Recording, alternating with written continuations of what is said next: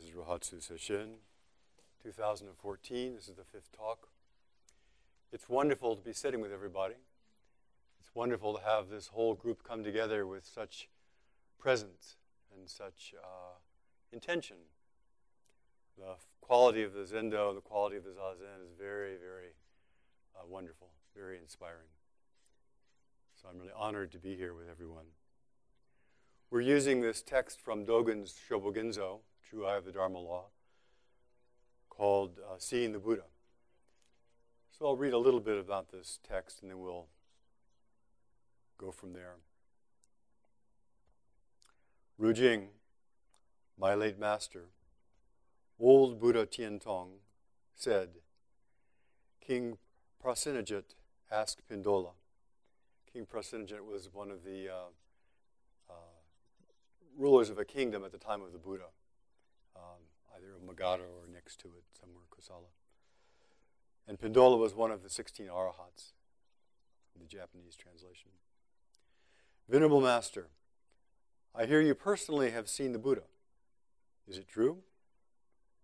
Pindola responded by brushing up his eyebrows with his hands. And some places they just say he raised his eyebrows. Some people kind of imply that the eyebrows were really long and he lifted them with his hands. But he did a little gesture. You know? Then Rujing taught in a verse. Pindola raised his eyebrows and answered the king's question. No doubt he had personally seen the Buddha. Until now, he has been worthy of offerings from the four quarters of the world. Of course, until now means maybe he was worthy of offerings up until he started showing the truth like that. And then maybe not after that. Spring is within a plum twig, bearing the snow, cold. Spring is inside the plum twigs, which bear the snow in the cold. Seeing the Buddha here does not mean seeing the Buddha as yourself, or seeing the Buddha as something other. But it means seeing the Buddha Shakyamuni. Because one branch of plum blossoms sees one branch of plum blossoms. Because of this, blossoms are open, bright, and clear. The king's question was whether Pindola had seen the Buddha and become a Buddha. Of course, that's all of our questions. So Dogen is asking this for our benefit. The king is asking it for our benefit. Dogen's reciting it for our benefit. Rujing is calling it for our benefit. Have we seen the Buddha and become a Buddha? Pindola clearly raised his eyebrows. This was the proof that he had seen the Buddha. This should not be confused. This fact has not ceased until now, revealing that Pindola is worthy of offerings. Thus, the fact that Pindola had personally seen the Buddha cannot be doubted. The question, have you personally seen the Buddha? Have you personally seen the Buddha? Meant whether Pindola had seen the Buddha in this way. It's not about seeing the 32 marks of the Buddha, that is the external signs of the Buddha, the qualities that the Theravada Sutras talk about, the 32 aspects that indicate somebody is a Buddha. Seeing the 32 marks of a Buddha can be done by anybody. Anybody can look at this thing behind us. The question is, have we seen the Buddha, the intimate Buddha? And is there anyone who can do the seeing? It continues, there are a number of humans, devas, shravakas, and pratyeka Buddhas who do not know the meaning of truly seeing the Buddha and say they haven't seen the Buddha. That is, they have not had the direct experience and say they haven't seen the Buddha. It's just like saying they have hardly seen a whisk being raised, although they see a whisk being raised quite often. A whisk was a sign of a teacher in ancient China. So often they would have the hosu, the horsehair whisk, and they would be hanging on their chair. And there are a number of koans where the teacher picks up the whisk or flops it around or gives it to somebody as a sign of transmission of teaching or a sign of expression of teaching. So it means that we've hardly heard the teaching at all, although we've heard lots of teaching. That is, we have hardly experienced the teaching for ourselves. We haven't experienced the actual meaning of the Buddha's words, even though we may have heard and read them lots and lots. To see the Buddha is to be seen by the Buddha. However hard you may try to hide it, your seeing the Buddha comes forth and lets itself leak out. So all of us are leaky Buddhas. This is how seeing the Buddha works. Endeavor with your body and minds as numerous as the sands of the Ganges and investigate thoroughly the meaning of Pindola's raising his eyebrows. Even if you live together with Shakyamuni Buddha day and night for 100, 1,000, or 10,000 eons, if you did not have the ability to raise your eyebrows, this would not be seeing the Buddha. On the other hand, even if you are far away from the Buddha, by hundreds of thousands of miles, or by over 2,000 years, if you personally actualize the ability to raise your eyebrows, you have seen Shakyamuni Buddha ever since the time before the king of the empty eon, that is, endless time. It is seeing one branch of plum blossoms, seeing spring in a branch of plum blossoms. Thus, personally seeing the Buddha is formally bowing 3 times, greeting with the hands joined together, smiling, a fist striking thunder, sitting on the cushion in meditation posture. So Dogen, as most of us know who've tried to read Dogen, talks in such amazing language. He'll talk from one side, the other side, inside, outside, all from the same point. But in a way, it's very simple. Awareness sees awareness. Awareness is awareness. Sometimes awareness sees things. Sometimes we forget awareness and we only become aware of things. From the view of things, that is, from the view of the individual of me, my small little fixed idea about things, then there is me and there is awareness. But from the view of awareness, there's only awareness. So we're going to break this down a little bit, because this is about what is the direct experience right here, right now, of your own practice. Each person here is completely, totally aware. And it's not as though we are somehow in this little lump and we are aware of something else, but awareness itself is aware of the little lump. Now, in our tradition, there are a number of teachings that talk about different aspects of Dharma and insight. Sometimes they're looked at sequentially, like 5 ranks or the 10 ox herding pictures. Sometimes they're just simply talking about different aspects, different facets. We chant the precious mirror samadhi, the Sandokai, harmony of difference is sameness, identity of relative and absolute, the 2 different chants that are both from the Soto Zen Buddhist, the Chao Dong tradition. And they talk about different ways of looking at reality, different ways of looking at awareness. So they talk about you can look at awareness, you can look at reality from the inside out. I'm nothing but awareness, and I'm looking out and seeing all these things, all these sweet-looking lumps. Or I'm from the outside looking in. I am here in this particular little chaotic collection of molecules and atoms and muscles and sinews and bones, and I'm looking in, trying to see some awareness, something that's inside. Or we can have the state where inside of us and outside of us are not 2 different things, that there's not someone inside seeing something outside. They're one thing. They're not different. We can forget the distinctions completely. There's also the aspect of functioning. We see the Buddha. How does the Buddha function? There's the aspect of stillness. There's lots of different aspects of this. So our tradition talks about sequential or different facets of teaching. So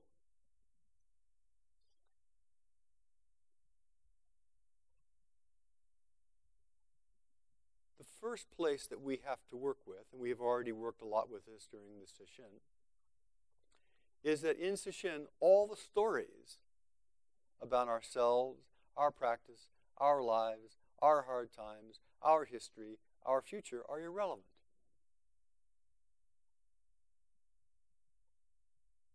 What is relevant is what is essential. As Dogen says, seeing the Buddha is essential. And so we're going to be using, and we have been using, our particular method or tool or view or approach, whatever you want to call it, as a way of looking directly at what is most intimate. What is most intimate right here, right now. Right here, right now. If you turn your awareness right to awareness itself, right to the most essential point of your own being. Might be called Buddha nature, birthright, we're endowed with, Buddha mind. But throughout the beginning of session to the end of session, from the beginning of our life to the end of our life, this, which is always present, is where the essence is. However, we can't just say, oh yes, I got the essence here. I'm wise and holy. There are some, because we are so caught by our own fixed ideas, there are some steps that we've taken. First thing, it's very important to be clear what we're paying attention to. What we want to pay attention to. That's everybody's choice. Pay attention to anything. But we come to Sesshin, and in general, we want to pay attention to reality. We want to pay attention to the essence. We want to pay attention to what is most intimate. In this case, seeing the Buddha. And the Buddha, of course, represents seeing our true nature. We want to pay attention. And secondly, we have to use the muscle of concentration to hold our attention onto whatever we want to hold it on. So if you're practicing with the breath, it takes a certain concentration, it takes a certain muscle to hold the attention on the breath, or on sound, or on being one with the whole body, or on awareness itself. Sometimes we use concentration with different kinds of support, and sometimes we use concentration with no support at all. Different aspects of it. Sometimes we use concentration to be aware of the sensation below the nose. And sometimes we use concentration to be aware of the whole body. And sometimes we use concentration to be aware of the whole room all at once. Next, it is very important that we are curious, that we're interested. The Buddha Dharma never reveals itself if we're bored. It never reveals itself if we just think, oh, been there, seen that. We have to be really curious. What is it? Be really curious about our own life. Be really curious about our essence. If we have no curiosity, if we're not really interested, we just do the same old thing over and over. We see the same old story. So to be curious also means we have to be alert. So we decide what we're going to hold our attention on, what we're going to pay attention to. We become alert of it, alert. And we have to be alert and alert and alert and alert and alert, and we exercise the constant muscle of alertness. Samadhi, absorption, one of the three aspects of Buddhist practice, Sila, Samadhi, and Prajna. Samadhi means absorption, means concentration, means that we take our whatever we're working with and we become very intimate with it. We move in close to it. Sometimes some people call it intensify. I like to think of it as like looking at a painting. If you're going to look at a painting, you move up close to the painting. You want to see it more clearly. You want to see what the strokes are like. Well, whatever we're concentrating on, we want to move up closely. We want to see it really intimately. It is that moving in closely, that intimacy, is the entrance gate to Samadhi. As we are focused on whether it be big or small, with support, with support or without support, as we become focused, looker and looked,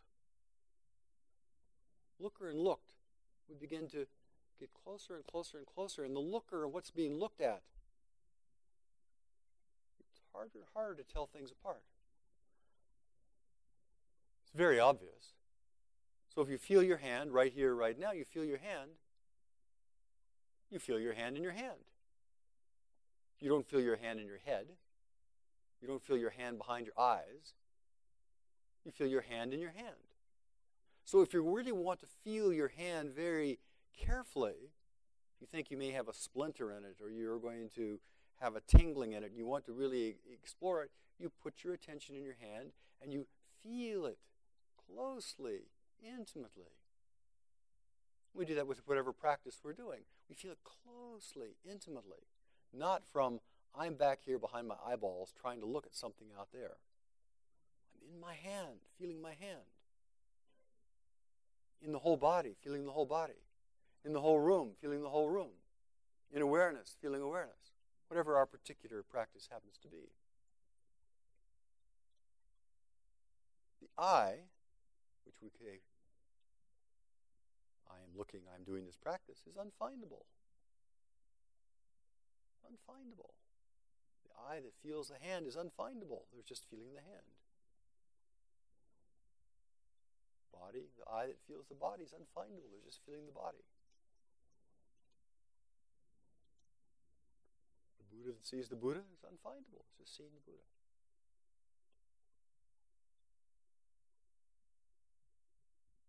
Now, this intimate experience, being intimate with our hand, being intimate with our body, being intimate with the room, whatever your particular way of practicing is, because all of them have a common thread, is not the same thing as our story about it. We all have stories about the story of my life, the story of my practice, the story of my story about my practice. You know? These are stories on stories. An example is people often say, I'm tired. I say, well, what is tiredness? Well, they say, well, I've got this feeling. I feel so tired. I say, okay, well, let's examine it. Are your ears tired? No. Your chin tired? No. How about your left shoulder? Is it tired? No. Feet tired? No. Hands tired? No. Well, your right leg?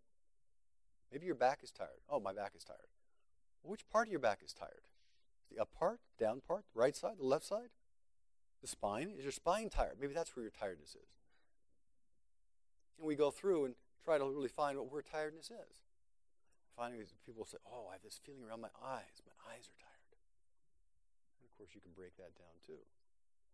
But we have a little sensation, or a big sensation, and we make up a story about it. We have a feeling around our eyes, or a feeling in our back. We think, oh, whoa, whoa, whoa, whoa. And then, after we make up that story, then of course you've got to deal with the story. Someone came in one time and said, oh, I'm so tired, I'm so worn out. I said, I can't hear you. I'm so tired, I can't hear you. I'm so tired! Well, it sounds like you've got lots of energy to me. The sensations that we make stories up about are fine. But we move into instead of moving away from. Move into, don't make stories up about our hands or ourselves. So many people have stories about their own inadequacy.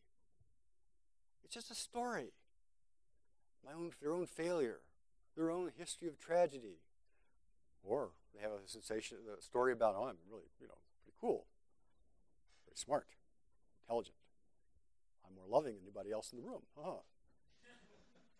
It's just a story.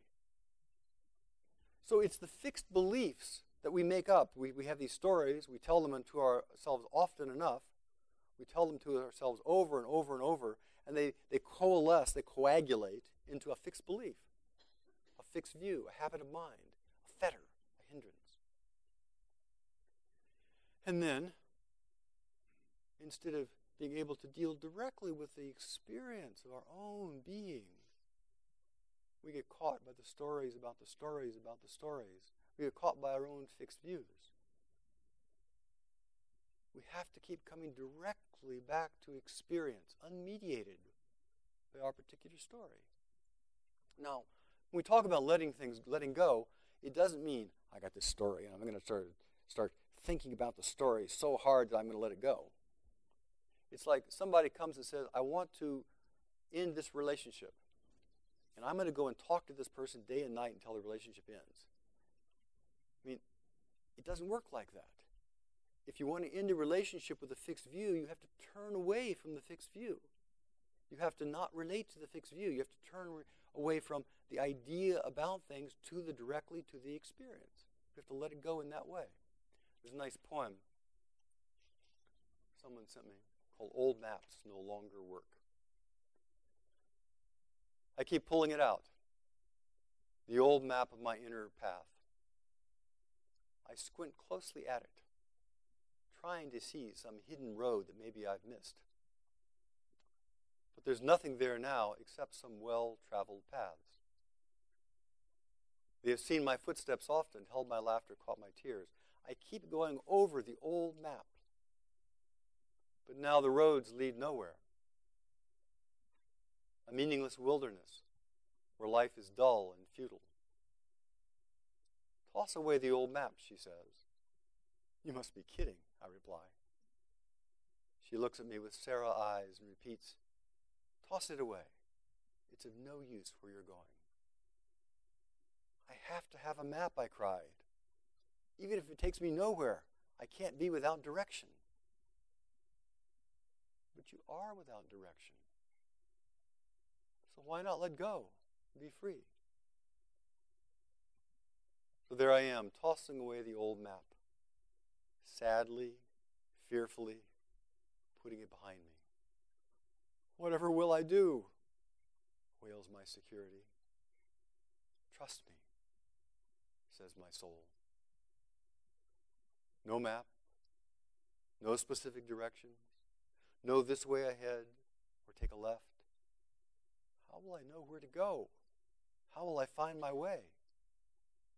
No map. But then somewhere in my heart whispers, there was a time before maps, when pilgrims traveled by the stars. The time for the pilgrim in me to travel in the dark, to learn to read the stars that shine in my own heart. I will walk deeper into the dark of my night. I will wait for the stars and trust their guidance and let their light be enough for me. We throw away the old maps and fixed ideas by turning away from them. A wonderful line from one of the koans is, not knowing is most intimate. Not knowing is most intimate. Not knowing the story, not believing the story of who we are, not knowing where we're going, not knowing what tomorrow might bring. And then we can become very intimate with what's here right now. The space, with awareness itself.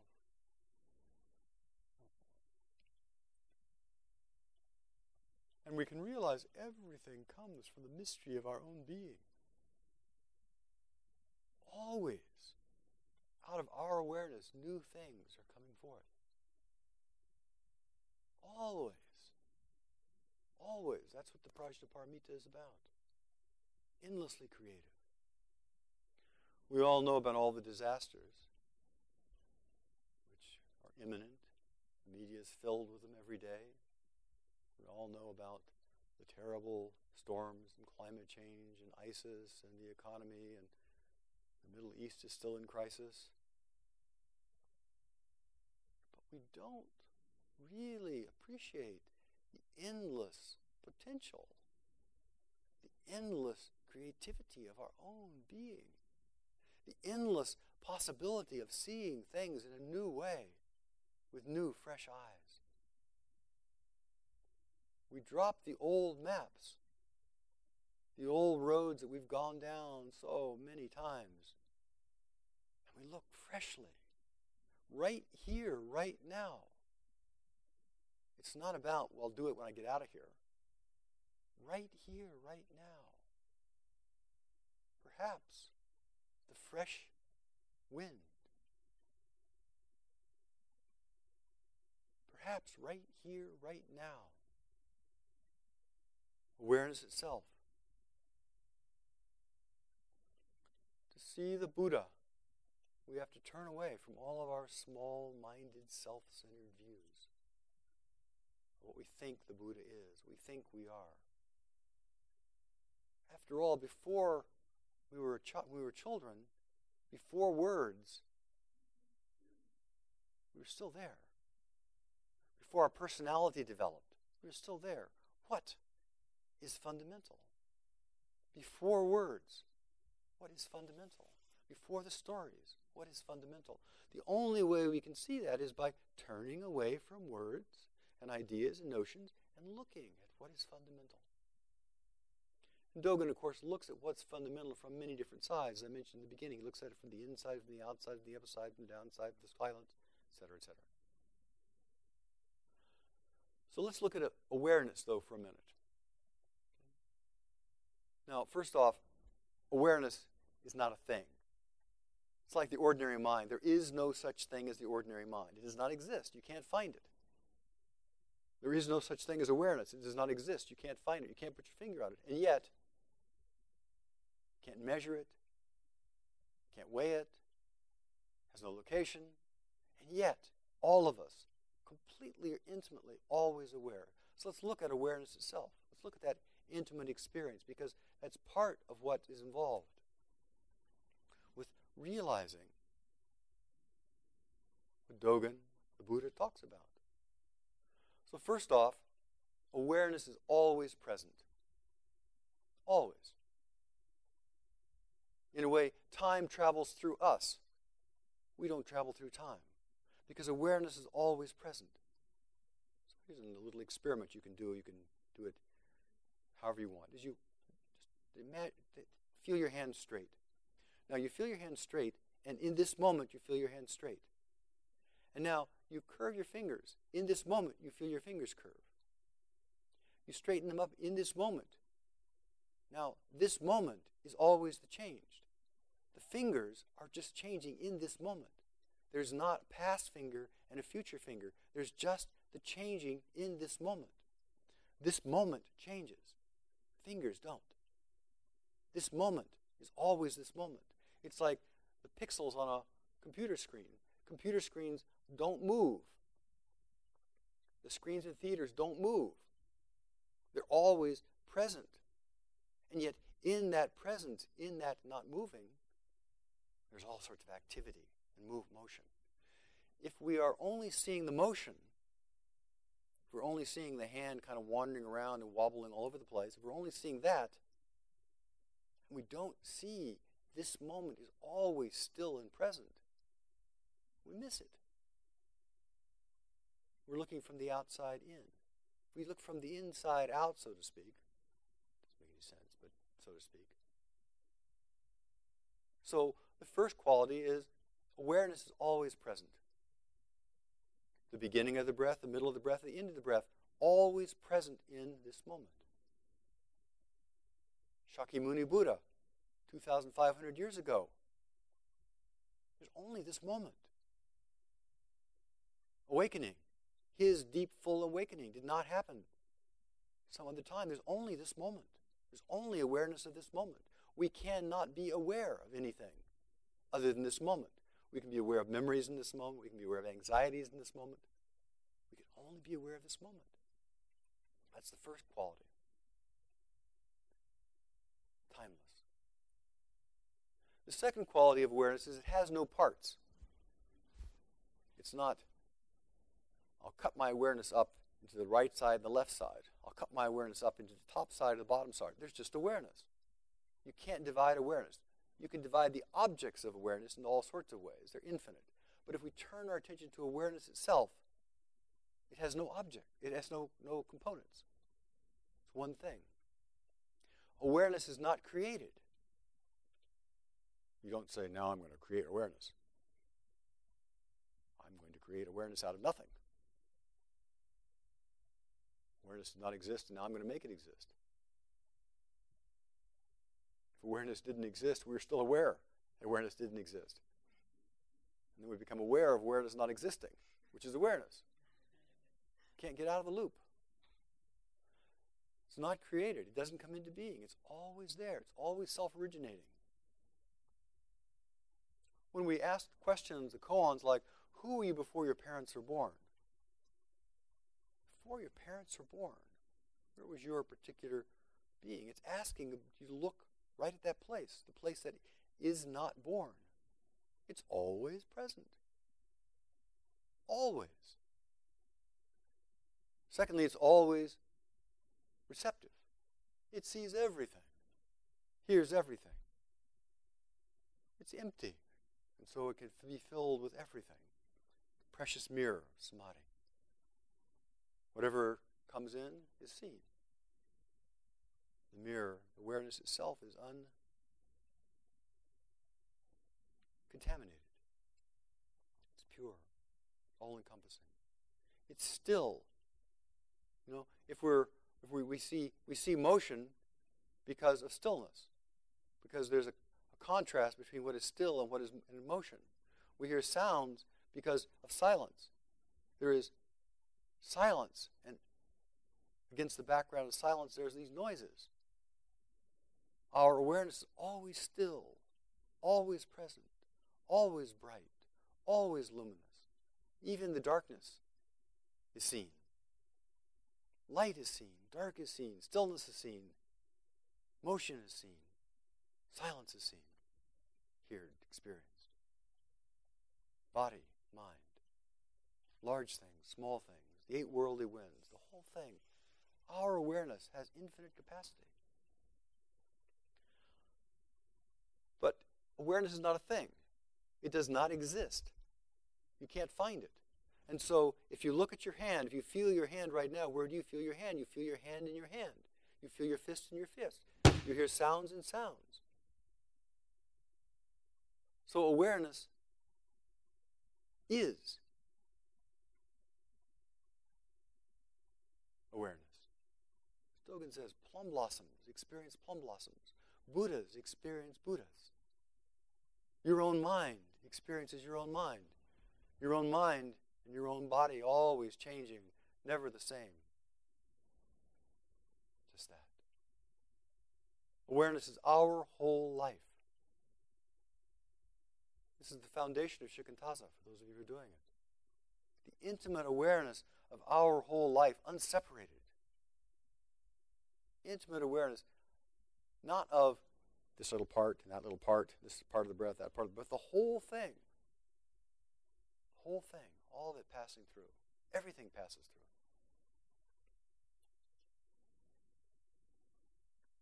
And it's not just this little personality life. It's when we're outside looking at the weather, the sky, the sun, the wind, the wonderful wind we had last night. We can't step outside of our life. It's all our awareness. How wonderful. There's a nice poem by Liesl Müller. Monet refuses the operation. Doctor, you say there are no halos around the street lights in Paris. And what I see is an aberration caused by old age and affliction. I tell you, it has taken me all my life to arrive at the vision of gas lamps as angels, to soften and blur and finally vanish the edges you regret I don't see, to learn that the line I called the horizon does not exist, and sky and water, so long apart, are the same state of being. 54 years before I could see, Rowan Cathedral is built of parallel shafts of sun. And now you want me to restore my youthful errors, fixed notions of top and bottom, the illusion of three-dimensional space, wisteria separate from the bridge it covers. What can I say to convince you that the Houses of Parliament dissolve night after night to become the fluid dream of the Thames River? I will not return to a universe of objects that don't know each other. as if islands were not the lost children of one great continent. The world is flux, and the light becomes what it touches, becomes water, lilies on water, above and below water, becomes lilac and mauve and yellow and white and cerulean lamps, small fists passing sunlight so quickly to one another that it would take long, streaming hair inside my brush to catch it, to paint the speed of light. Our weighted shapes, these verticals burn to mix with air and changes our bones and skin and clothes to gases. Doctor, if only you could see how heaven pulls earth into its arms, and how infinitely the heart expands to claim this world. Blue vapor without end. Blue vapor without end.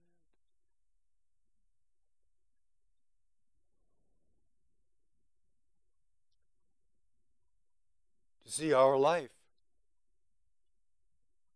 all things are our life, not separate.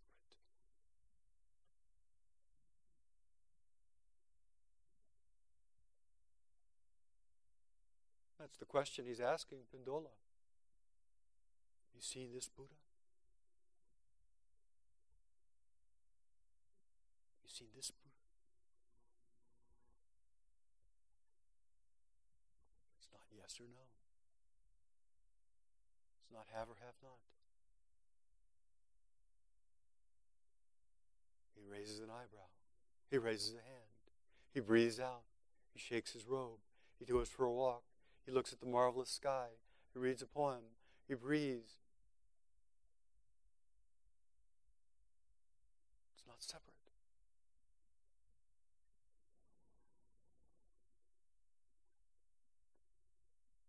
This is the antithesis of pride and arrogance.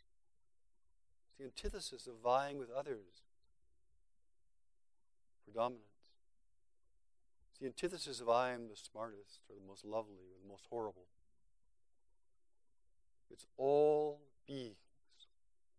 All of us have the same root, the same mind, the same eye, the same ear.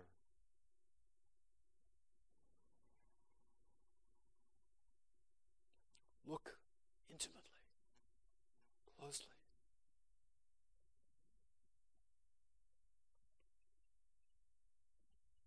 That's how we see the Buddha. Dongshan's Stream Gata.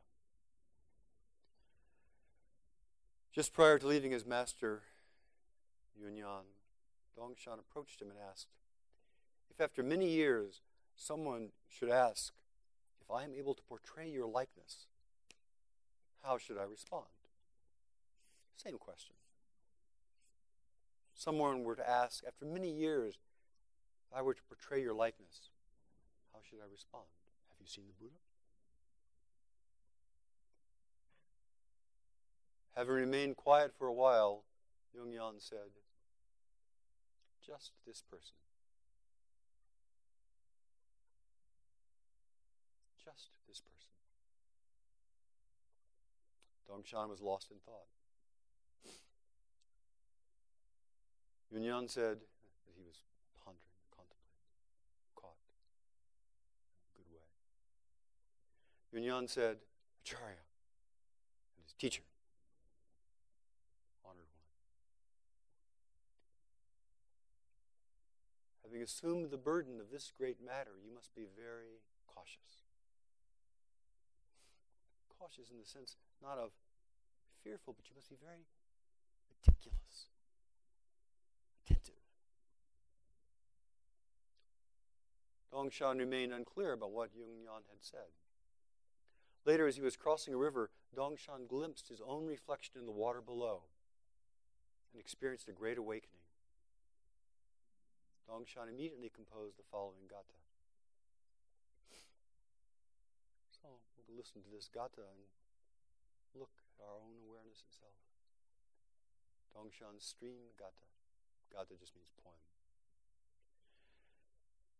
Taking heed not to seek it elsewhere, as if it were distant from myself. I now go on alone, and yet I meet him everywhere. He is now exactly me, but I am no longer, or I am not now him. You should meet in this way, for only then can you realize thusness.